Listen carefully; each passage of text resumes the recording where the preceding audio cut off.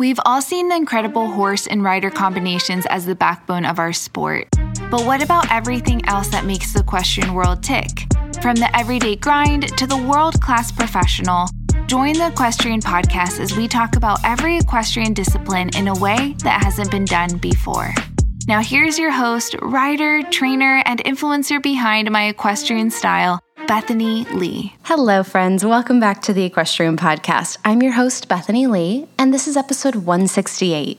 Our guest worked super hard to get where she is today, but has always been a horse girl. She now is based in the Netherlands, and she has a ton of experience working with young horses to develop them for clients, or working with clients who are looking for new horses, or people in the U.S. who reach out to her looking for horses to import. She also offers amazing training packages for riders who want to come over to Europe and ride and kind of get the European experience or have a horse developed for them. So I think it's a really unique opportunity that a lot of us have needed at one point in time in our lives as a potential horse buyer or looking to gain experience as a young rider. So without further ado, I would love to welcome our guest today, Kim Pickel. I would love to hear kind of the full background story of how you first kind of got into riding and the equestrian world, and a bit of the winding road that got you to where you are today. Oh my gosh. Well, it's a long story. As you know, I'm in my 30s now. So, and I mean, we all have a tale to tell when we've been in the business this long. So I started as a kid just being totally horse crazy. You know, my parents joke like they don't think I'd ever even seen a horse. And I was like, oh my God, I love horses. And we're like, where did she get this from? So it just kind of, developed from there. As a kid, I would ride anything I could get my hands on. I was a working student in the community that I'm from, which is Reno, Nevada, of Julie Winkle and Maplewood Stables fame. So I worked for her. I, worked for some private people and then owned a pony and a thoroughbred. I didn't have an illustrious junior career or a children's career. I was, the total barn rat, just cleaning stalls and, just trying to ride whatever I could. And it was also tough. I mean, you think that it's fun and you look back on it and you're like, there was a lot of fun memories, but it was also a lot of really, really hard work for somebody that was, 10 or 11, 12, 13, 14 years old. And so that was the beginning. I actually quit riding in my late teen years, and I skied for a couple of years just to kind of try to be normal because I was so horse crazy. And then as I got older, I actually went back to university. I started university for the second time because I dropped out of university to ski. And then I was like, oh, I got to go back. So I ended up being part of the UNR, University of Nevada, Reno equestrian team. And that was one of those moments where I was like, oh, I love this. I really, really want to ride. And so that was the beginning of the seed being planted of what's the best way to do this? I want to ride the big classes. I want to know how the jumpers work. And I started being like, I'm going to think how to get to Europe. So I finished university. I was hopped from job to job. I was an assistant trainer for a hunter rider. Then I worked as a groom in thermal. And then I took a job with Rudy Leone and Jan and Jill Humphrey and worked there for a little bit. I learned a lot and really was like, oh, this is the European way. Jill really rides like a European, and so does her sister Jan. And I was like, still want to get there. So anyway, on the long road to getting to Europe, it took, a good amount of time. From the time I went back to university, I was 18. By the time I made it to Europe, I was 27. And so then I found myself living in Lake Tahoe. I had, quit Jan and Jill's, and I was kind of taking a breather, trying to figure out where I wanted to be. And I got an opportunity from a friend of mine who was working at an equitation barn in Florida. And she was like, hey, come out. We need some help for the winter circuit, and we'd love to have you. It's a great learning opportunity. You're going to meet a lot of people. You could really find yourself in a position that'll help your riding grow. Like maybe you can find a way to get to Europe, just kind of those kind of conversations that, you have with people just seeking opportunities in the horse industry. And so anyway, right around that time, I also ended up losing my best childhood friend to suicide. Oh, wow.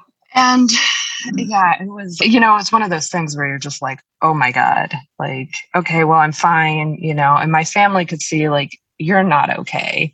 But I was like, no, I'm okay. I'm going to still go to Florida. And so, I like pushed through and I went to Florida, but I was like, I was out of control. I was like at work and I was like trying to focus and I really wanted to be there because I knew how great of an opportunity it was. But I was like desperate for some normalcy. And for some reason in my mind, what would be normal would just like have a family and have a relationship and have a partner. And so I ended up getting married to somebody, and it was a strange relationship, to say the least. On his side, he thought that it was for a visa. On my side, I was like convinced that I was in love and I was going to have this family. And that like picture perfect, like horse trainer with their horse trainer partner. Yeah.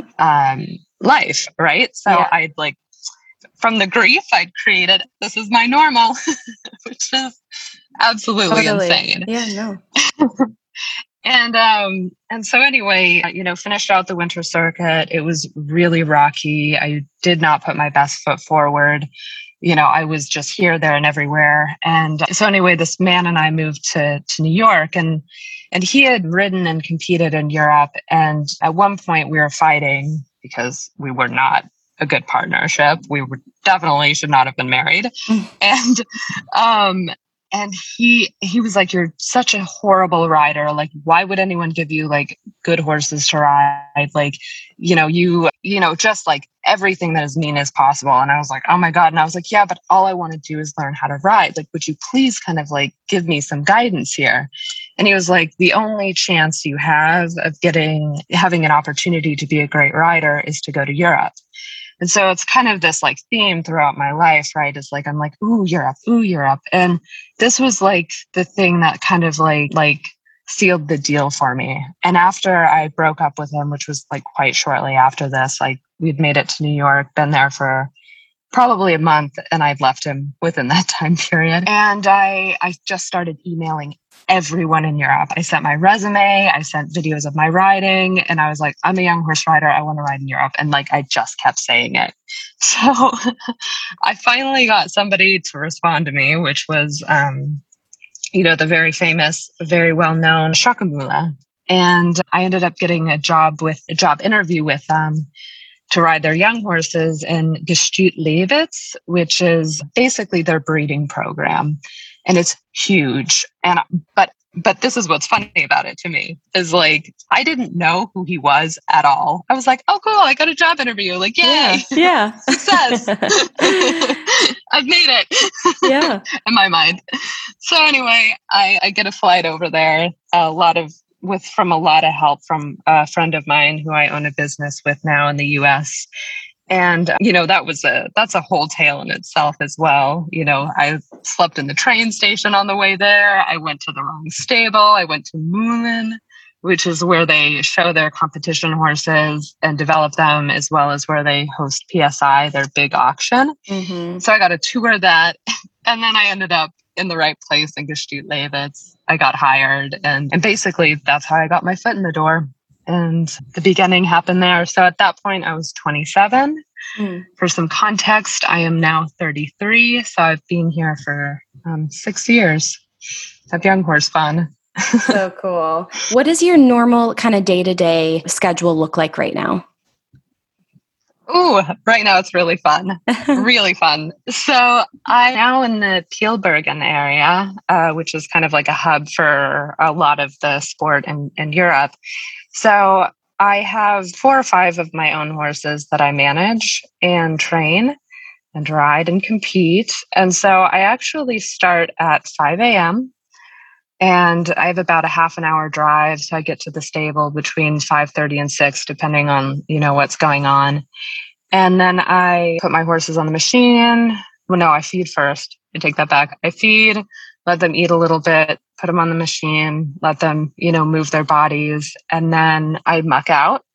I do all of my own stable work. I do have help feeding the horses in the evenings and in the mornings. And in the afternoons. But, in general, I like to get all the work done as early as possible, unless I'm going to a show or, we have to go try horses or, whatever else is going on. And so I'm done with all the stable work, probably 7:30.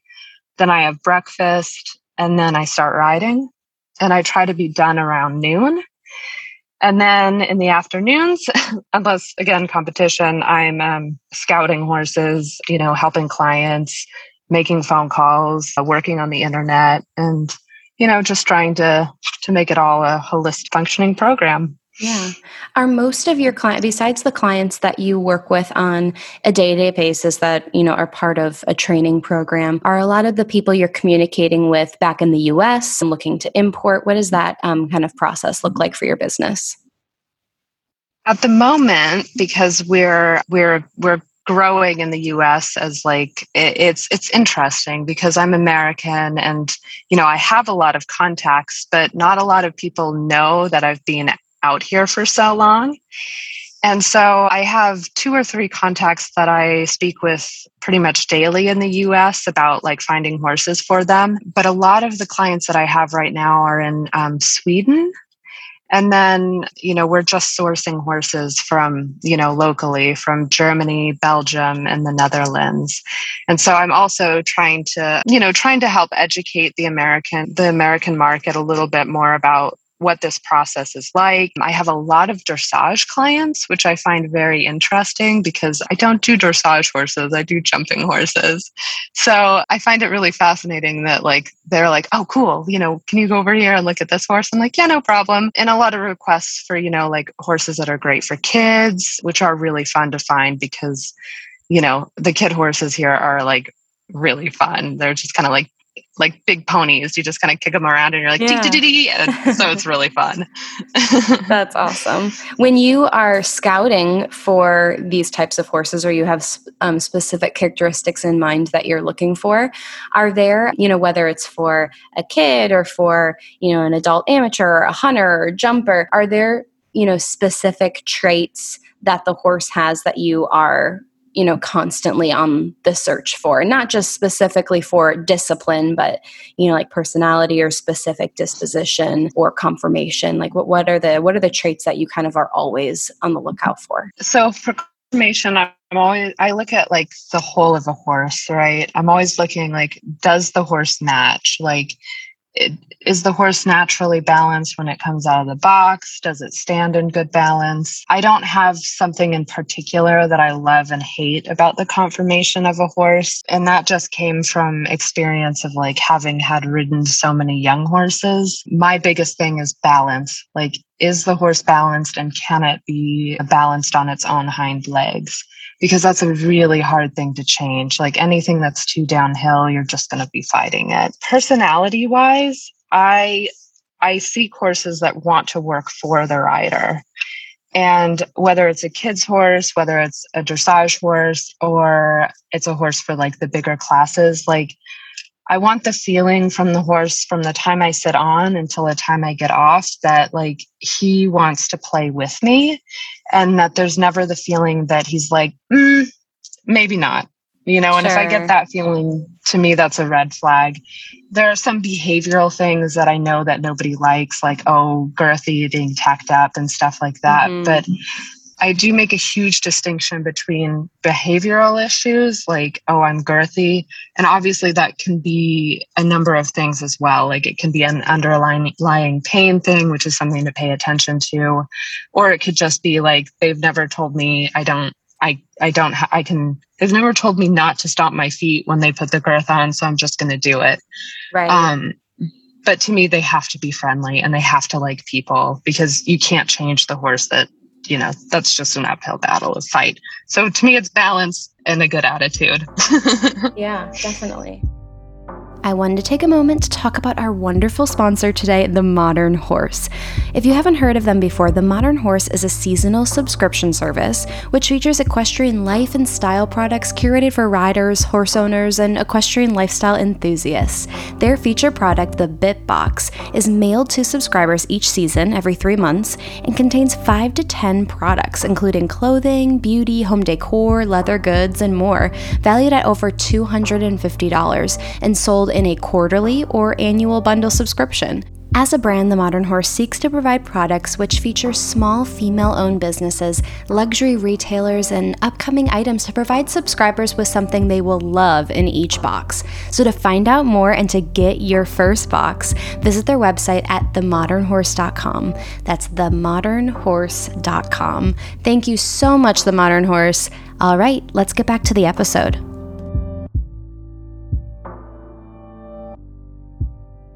I feel like another interesting aspect to what you do is offering kind of training for riders who want to come to Europe to ride, or if they have a horse that they are wanting to have some extra help getting developed. So tell me a little bit about that kind of avenue of your business. Yes, I would love to. This is my favorite part because I get to play with other people's horses. Okay, so if a client's approached me and they're like, hey, would you seek out a horse like this, and this for me? I'll say, okay, and say we have it in our program. What I'm looking for is I've totally botched this. Could you ask me the question again? Yeah, no problem. It's like, wait a minute. So I know one of your, kind of aspects of your training program is that you offer different training packages for riders that want to come to Europe and ride and kind of like gain experience or have a horse that they need help with developing. So tell me a little bit about that avenue of kind of the services that you offer. Yes. So our training packages that we offer are for people that would like to experience competition in Europe and maybe not do it with the big boys, right? You can go to like Stahl Hendricks. You could train with actually whomever you wanted in Europe, and they would be like, yeah, great, come over. We're trying to just provide more of I really want things to be fun, I also love to be competitive, but I think we learn best and our horses go best when we can just relax and have fun. So our training packages are, you can just come alone and we can let you ride some of our sale horses and you can play around and have fun and just learn from us. Very closely with a Grand Prix dressage trainer who comes and does flat work with me, and she does the lessons while I ride and while my clients ride, so that you as the client can get the experience from the dressage trainer that you can apply to your riding and to your horses. And then as far as jumping, I have a few good friends that I have come and train with me. And, we can help you with anything you want to achieve. If you just want to jump around at 90 centimeters and get the European experience, or if you want to do, the meter 20s, the meter 30s, the meter 40s, we need to seek a horse for you in that case. But, we can definitely help you achieve these goals and get some of that experience over here. And like I say, we're not we're not the Christian Almonds and we're not Al Shakmula, but for me, it's just about enjoying it, having fun, getting out in the ring and getting experience that you as a rider and your horse, if you bought a horse here or if you're leasing a horse or whatever program you choose, then you can step back into the ring in the US and have a lot more confidence and an understanding of how things are done in Europe. And then with young horses, we can do a lot. We can help you scout young horses. We can develop them from the beginning.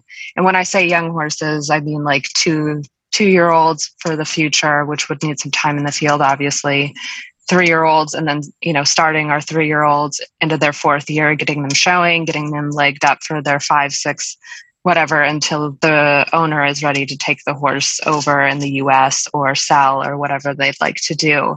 Or, even if you've just bought something and you want an American to ride it for a month before it comes to the US, that's also something we offer, so that you can have our opinion on what it feels like, how easy we think it's going to be for you to continue to develop. And we'll, I can be quite brutally honest. I'll be like, yeah, it does this, this, and this. And, I hope that that's what the seller told you, but we're going to be able to find if it has a quirk before you get it over there. And I think that's a little bit of the fear that people have buying is they're like, oh, but what if it has like a rear or a stop, or it's afraid of other horses and they didn't tell us, like these are things that happen, unfortunately. Totally. And I know most people that sell try really hard to say everything, but stuff still slips through the cracks. So that's what we offer. Definitely. That's so cool. I mean, are those possible services, do they also come in a form of like someone wanting to come over and be a working student? Is there like a big range of, types of people or types of experiences people are looking for? Yes, we're definitely open to taking working students on. I myself was a working student for so long, and an opportunity like if I can give the opportunity back to somebody like who I was as a kid or as a young adult, like, oh my God, it would be like a dream come true. Like I want to share so much. It's a little uncomfortable sometimes. Yeah. So yes, we're definitely open to like anything. So as you are kind of growing and building this really cool, business for yourself and an opportunity for others within the community, what would you kind of say? I mean, obviously this last year has been very different than what we've seen with COVID and horse shows being definitely a lot less or a lot different. What does this next year kind of look like for you? And how does this affect your business with people coming to Europe to look at horses or, importing process? What has that all been like for you? Oh man. Well, at the moment, things are like taking off in a way that I'm like, whoa, didn't expect that. Yeah. And it's really a blessing. Like I'm so excited. I wake up every day like it's finally happening. So this next year, I'd like it to continue on the pace that it's at. I honestly don't know how much travel is going to stay open or continue to open back up with the like recent Delta variant with COVID. We have seen a lot more American clients coming over and trying horses again, but there's also a lot of people that we're more comfortable buying off of video now. And that's been great for me because, I have the freedom to be able to travel and I go and try a lot of horses for people and just give the feedback and watch vet checks and do a lot of that hands-on help. So I really foresee a lot more of that going on. And if things do start to open up, I would really love to invite as many people over as possible. As far as exporting on my end, it's just habitual for me to be like, no, we export horses, but if you're in the US, it's being imported.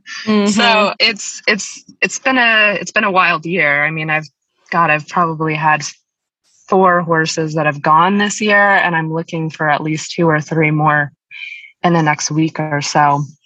Cool. So it's really like, I'm like, oh, I might be doing a lot of this. Yeah. So it's been fun. I'm looking forward to it a lot. So cool. That's so exciting. What would you say is an area of the equestrian industry that you're super passionate about that you feel like the rest of the equestrian community either just doesn't know that much about or doesn't talk that much about? For me, this is there's 2 big things, and I think I'm just going to focus on pre-purchase exams and X-rays this time. Oh yeah. I used to be a little more like uptight about it and like, oh, it does need to be perfect for resale and all these things. And the more I've been in Europe and the more that I've talked to people at the top of the sport, all the way down to the bottom of the sport, from breeders to owners, to riders, to hobby riders, to just everyone, I have found that this overemphasis on perfect X-rays to be a little extreme. I think a lot of excellent horses get passed up over things that I'm like, this is so minor. Like if you really if the horse is really this good of a fit and it just has 1 chip, and it's a chip that most vets, especially in Europe, are like, it's never going to bother the horse. I wouldn't worry about it. Yeah. And the US vets are like, nope, it's a chip. We have to pass. It's a chip. Right. I'm like, you've just lost out on something that could have been perfect. And it doesn't have the super high price tag because, it's the x-rays aren't perfect. And the people also know that they're like, oh, we can't really ask the top dollar for it. Sure, it might be easy to ride and it might be really friendly and it might check all the boxes, but it has a chip. And so what I really wish a lot more people would do is talk to more vets with different opinions about different x-rays. And you're going to find that like nothing is consistent. Right. I found like stuff with the navicular being like, oh, life ending for this horse. But another vet's like, oh, the x-rays from a 3-year-old to this point as an 8-year-old, nothing's changed. The horse should be fine. Like that's all we can say. But if it's never been lame and it's had the same navicular for all those years, you're probably not going to have a huge problem. So I just wish that there was more research done. I wish people would talk about it more, and I wish people would be a little bit more forgiving, because I know personally I would never pass a pre-purchase exam and my x-rays would be horrifying.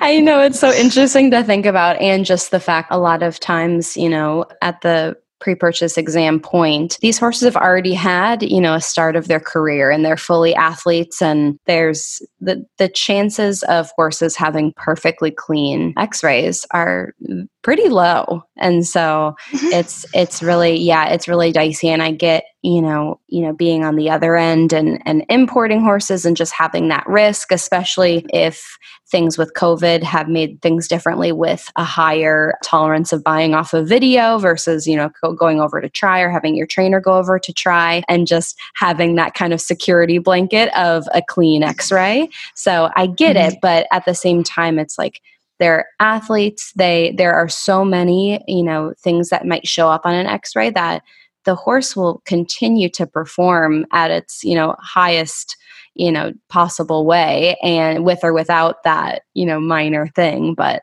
it's sometimes so hard for people to get past when they see stuff come up on an x-ray like that. Yeah, absolutely. And I love the idea of a pre-purchase exam and x-rays of being a fact-finding mission. And, exactly as you're saying here, it's if this athlete hasn't suffered from this bad x-ray and it's not showing up in its work and affecting him, and they ride hard here. People aren't like, oh, 20 minutes. They're like, no, you work and you work.